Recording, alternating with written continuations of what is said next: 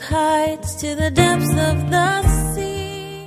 When the Lord spoke to Solomon the second time, he says he built the temple and finished it, and he paneled the temple with beams and boards of cedar, and he built the side chambers, etc., etc. Then verse 11, then the word of the Lord came to Solomon, saying, concerning this temple which you are building, if you walk in my statutes again and keep my commandments, then I will perform my word. And it just continues to go on. All exclaiming, indescribable, uncontainable, you place the stars in the sky and you know them by name. You are amazing, God. Welcome, everyone. You're listening to Truth in Christ Radio, a Bible teaching radio ministry of Calvary Chapel of Rochester with senior pastor and teacher Rob Kellogg.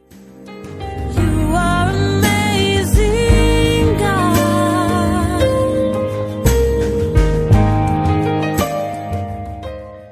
If you walk in my statutes. This was a conditional promise to Solomon and his descendants. God promised an obedient Solomon that he would reign and be blessed, fulfilling the promises God made to David about his reign. He also promised that his special presence would remain among Israel as a nation. There are essentially the same promises of the Old Covenant made to Israel at Sinai. But this was an important reminder and renewal of previous promises. We as believers in Jesus must also be obedient in order for God's promises to be fulfilled in our lives. Now here's Pastor Rob. Do was speak to it, and you struck it twice. Christ was not struck twice. And in fact, in Corinthians it says, now, and here's what it says in Corinthians 10, verse 1. Moreover, brethren, Paul says to them, I do not want you to be unaware that all our fathers, and he's speaking here of the Old Testament during the time of the Exodus, that all our fathers were under the cloud, and all passed through the sea, and all were baptized into Moses in the cloud and in the sea, and all ate the same spiritual food, and all drank the same spiritual drink, for they drank of that spiritual rock that followed them, and that rock was Christ. But with most of them God was not well pleased, for their bodies were scattered in the wilderness. Now these things have become our examples, to the intent that we should not lust after evil things as they also lusted. Now, it's really interesting in verse 6 of 1 Corinthians 10 when it says, now these things became examples. In the Greek, the word is typos, where we get our word type. It was a type. It was a foreshadowing, a stamp, if you will. It was a resemblance, a sample of what was going to come. In fact, it was a type, a person or a thing prefiguring a future messianic person or thing, which we know was Christ, as we read in 1 Corinthians. So it was all a type. And so types are important. And so when they had to create or to make this temple, it was quarried somewhere else, and those materials were brought. And even in that, we see the type of just the Spirit of God doing things quietly and peacefully, and which temple we are. And I love the peace that He gives us. And see, the more that we allow Christ to live in us and to rest in Him, the better off we are going to be. But see, we create problems for ourselves when we get distracted. We watch too much news. We do this or do that. And we find ourselves not really at peace anymore. And it's because we've got our eyes off of Him and onto other things. So much so that these things are rattling our cages, and He wants us to be right here where He can just speak peaceably to us. And that's something that we really need to take a look at today. Perhaps many of you are struggling with these kind of things. I know I struggle with these things. I'm no different than anybody else. I have my struggles, and I get distracted. And, it's something that we need to take a look at, though, because God would have us to have more peace than what we have right now, I believe. Much more peace. But so many are so frazzled about politics and other things. And you know what? And let me just be honest. There are things to be concerned about. Don't get me wrong. It doesn't mean that you stick your head in the sand and act like nothing's happening. No, you don't do that.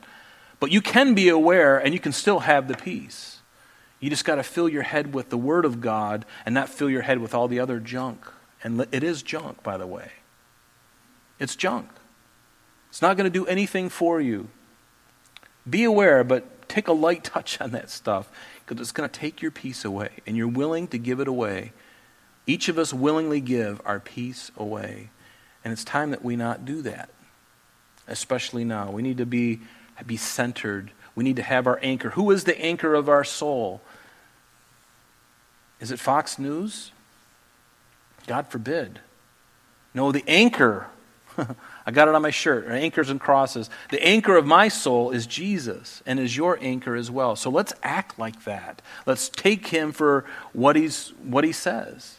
Lord, you're my anchor.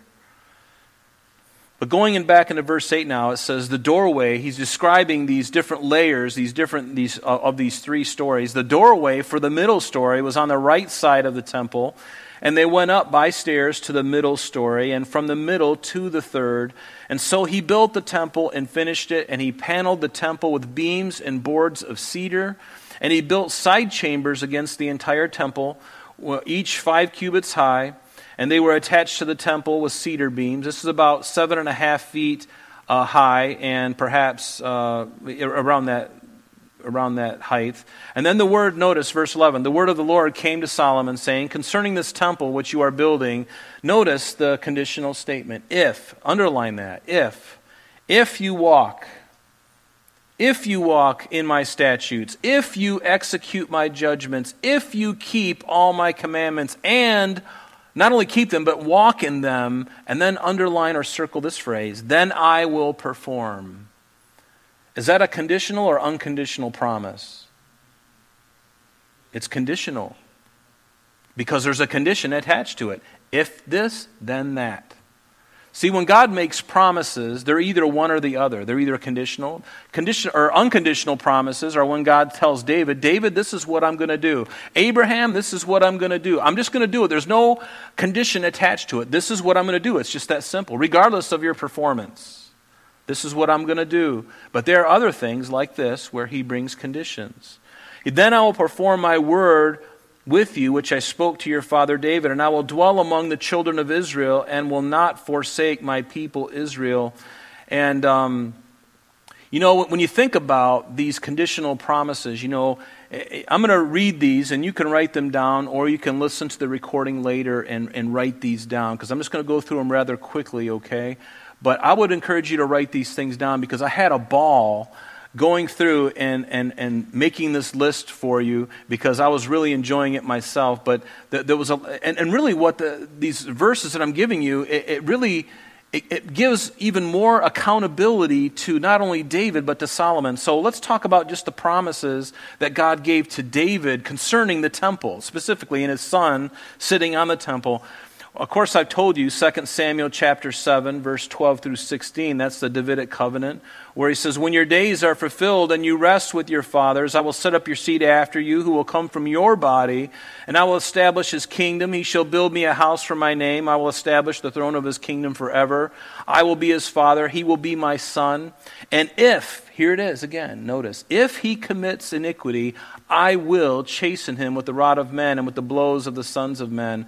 But my mercy shall not depart from him, as I took it from Saul, whom I removed from before you. And your house and your kingdom shall be established forever before you. Your throne shall be established forever. So there's certain parts of this promise that are conditional and certain that are unconditional. When God says, I'm going to establish your throne forever, that's a conditional promise. But there may be a time where your sons aren't sitting on the throne because of your rebellion. And we know that through history that that's exactly what happened. Now, 1 Kings chapter 2, verse 4, God speaks to Solomon concerning what God had just spoken to David. What I just read to you, the Davidic covenant in 2 Samuel 7, in 1 Kings chapter 2, verse 4, David now speaks to Solomon privately and tells him these things, what God had told him. So now David's accountable, and now Solomon is accountable. And then it goes on in 1 Chronicles chapter 22, beginning in verse 7. Now David exhorts Solomon privately again to keep the Lord's commandments. And then in 1 Chronicles 28, verse 3, David now speaks to all the leaders of Israel with Solomon present, the very same thing. Do you realize how often now this whole thing has been repeated? First, God speaks to David. David speaks to Solomon. David speaks to Solomon again privately. And then David speaks to Solomon and all of Israel together and tells them the exact same thing. And why is it? I think God knew what was coming. And again, he doesn't waste words. He told them, this is what's going to happen. This is what's going to happen. We heard it. We heard it the first time. God, that's okay. We got it, man. We got it written down. Been there, done that. I got the shirt. And God's like, no. I'm going to tell you at least 4 or 5 more times. And you know what? You're still going to blow it. Because you're not dependent upon me. Because of your rebellious heart, you are going to fall away from me. In 1 Chronicles 28, verse 3 through 7, let me just get to verse 6 of that. Let me read something to you because, again, God knows what's coming. So in 1 Chronicles 28, verse 6 says, now he said to me, and this is David speaking to all the leaders of Israel. He says, now he said to me, speaking of God said to me, you guys, it is your son Solomon who shall build my house and my courts, for I have chosen him to be my son, and I will be his father. Moreover, I will establish his kingdom forever. And if he is steadfast to observe my commandments and my judgments as it is this day. Notice another condition. I will do this if he does this. And then God comes to Solomon specifically. We already read this in 1 Kings chapter 3, beginning in verse 4. What did God say to him? And I'll just skip right to verse 14 of 1 Kings 3. He says, so if you walk in my ways, Solomon, and this was the dream that God had given to Solomon when he was in Gibeon after he did all these sacrifices after his coming into his reign. God spoke to him and said in verse 14 of 1 Kings 3, if you walk in my ways. And I imagine Solomon's going, oh my gosh, I've heard this. Lord, why are you saying this to me? Don't you trust me? And I can almost hear the Lord say, no, I don't trust in man. And neither should you. People think just because you're a Christian, you should trust everyone. Oh, I trust you. You're a Christian, you should trust me. Well, you're a criminal. Why should I trust you? You've already been busted 3 times for drugs and stealing. Why should I invite you into my house? I don't trust you. You're a Christian, you're supposed to trust me. No, trust is earned. I'm sorry. But then, so he says, if you walk in my ways to keep my statutes, my commandments, as your father David walked, then I will lengthen your days. Well, Solomon's days weren't lengthened, were they? I don't even think he made it to his 70th birthday. God didn't lengthen his days because he didn't follow the Lord's commandments. In 1 Kings chapter 6, verse 9, it says, when the Lord spoke to Solomon the second time, he says, he built the temple and finished it, and he paneled the temple with beams and boards of cedar, and he built the side chambers, etc., etc. Then verse 11, then the word of the Lord came to Solomon, saying, concerning this temple which you are building, if you walk in my statutes again and keep my commandments, then I will perform my word. And it just continues to go on. And finally, let's read 1 Kings chapter 9. And I want you to take specific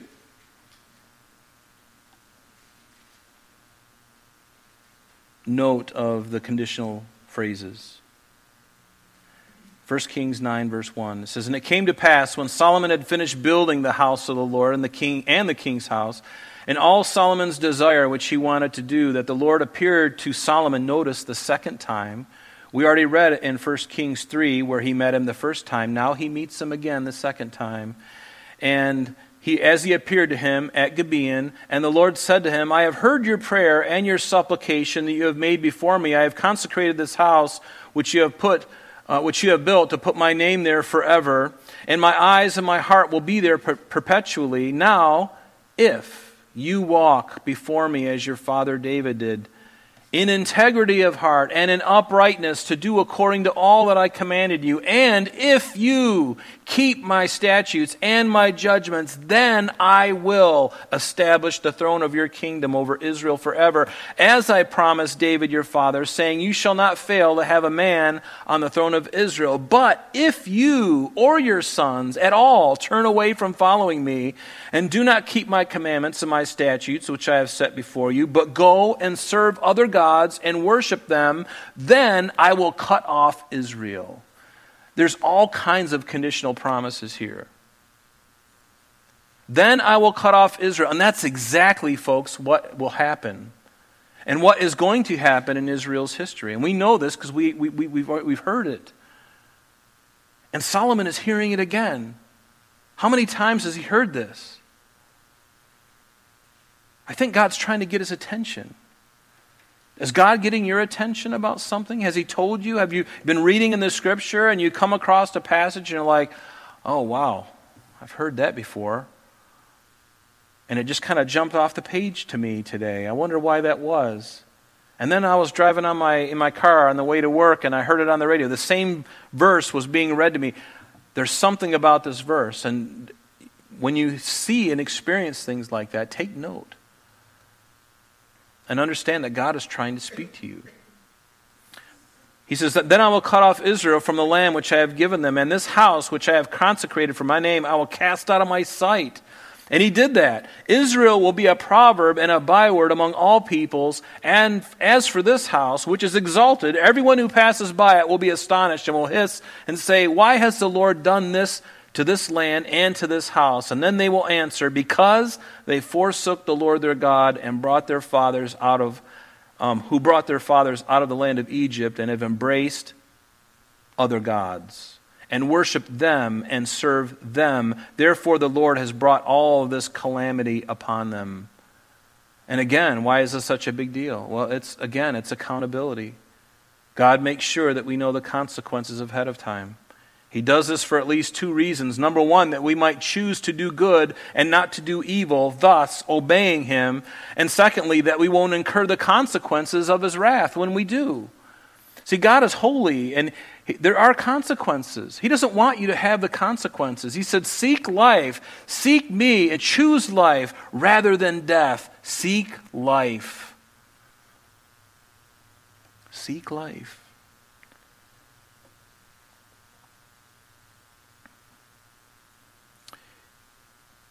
Very similarly, when the children of Israel were about to go into the promised land, you remember what God spoke to them. And this is another one of their unfortunate faults. And I don't mean to bring out their faults because we all have them. But they're written here for our learning. And if I learn from this, then praise the Lord. But notice what God says in Deuteronomy chapter 20, verse 16. And this is something he told them in advance, and they didn't do it. And they reaped the consequences for it. But he told them, before they came into the promised land by the hand of Joshua, he said, but of the cities of these peoples, which the Lord your God gives you as an inheritance, you shall let nothing that breathes remain alive, but you shall utterly destroy them. The Hittite and the Amorite, the Canaanite, the Perizzite, the Hivite, the Jebusite, just as the Lord your God has commanded you. And why is that? Lest they teach you to do according to all their abominations which they have done for their gods, and you sin against the Lord your God. God gave them plenty of time to turn from their sin. Remember that in Genesis 15? God says the iniquity of the Amorites is not yet full. You're not going over there yet, but once it is full, I'm going to cause you, Moses, to come, or I'm going to cause someone, and he's speaking about Moses. Then I will deliver your people when the iniquity of the Amorites was full. When it had gotten to the point where they were like beyond, God had it, basically. He gave them hundreds of years to repent. They did not repent, and God says, okay, now there must come judgment. And he used his own people as the hammer of judgment against those 7 nations that I just read to you, the Canaanites. And they dispossessed their land because of their sin. And God gave them everything that they had planted, all their vineyards, all their houses, all that stuff. He gave it to them. Why? Lest they do according to their abominations, which they have done. And this is why laws are so important to any society. People need to know where the boundaries are and what the consequences are for crossing that boundary. That's why we as parents, with our kids, We have to do this for our kids. We have to place boundaries. That's why even local and federal governments have laws. They are boundaries. If you run through that red light, you're going to get a ticket. And if you do it enough, you're going to get your license revoked. And you won't be able to drive again. Those are laws meant for good. Because why? It's very simple, actually. If you go through the red light, you and somebody else could very well die because somebody else is going through a green light. Makes a lot of sense. So I obey the law, and I live. And I've got much more money to be taxed with and give back to them. No, I'm just kidding.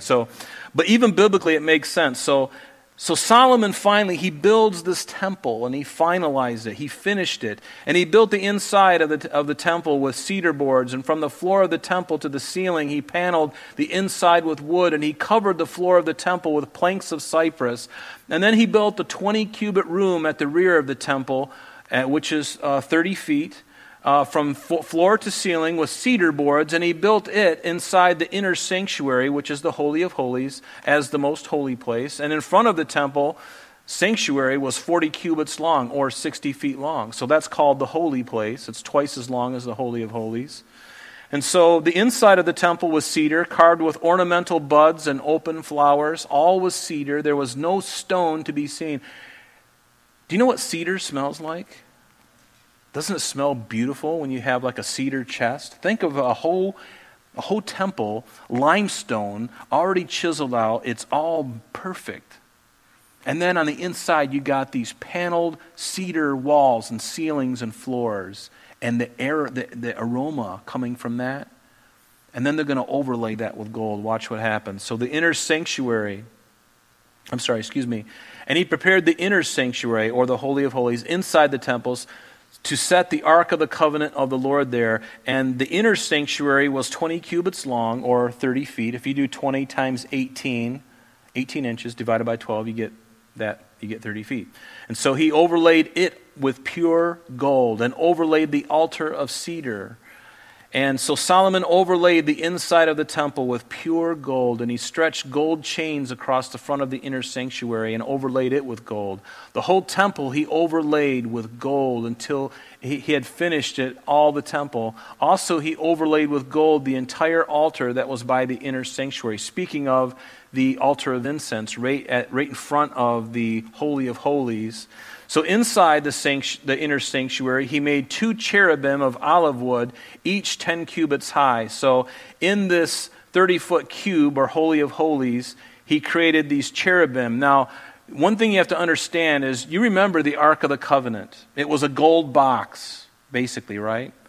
And in it was the two tablets of the 10 Commandments that God wrote with his own finger, right? I'd love to get a hold of that and take a look at that, because there's going to be no chisel marks. Do you understand? No chisel marks when God writes. Okay?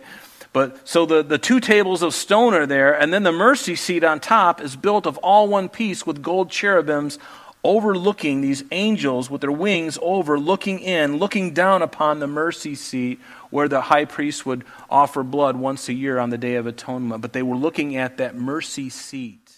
I'm sorry, that's all the time we have for today, but please join us next time as Pastor Rob continues our study in the book of 1 Kings. Calvary Chapel of Rochester is located at 2503 Browncroft Boulevard, Rochester, New York, 14625. You can reach us at our church office between 9 a.m. and 4 p.m. Monday through Friday at area code 585-586-3140. If you would like to have an audio CD of today's message mailed to you in its unedited form, simply mention today's date when contacting our church office. You can also contact us via the web by logging on to www.calvaryrochester.com. There you will be able to access a number of useful things such as our location, service times, information concerning our beliefs, our ministries, contact information, and information regarding Bread of Life Academy, our new school opening in the fall of 2023. Just click the school link at the top of the page for more information. Additionally, you may also download or listen to the radio and sanctuary messages free of charge from the teaching teachings link at the top of the page. To listen to Calvary Chapel of Rochester's Sanctuary messages or Truth in Christ Radio on your mobile device, just subscribe to both through Google Play Podcast or Apple Podcast. You may also join us on Sundays and Thursdays through live streaming of our services and Bible studies. Just click on the online services link.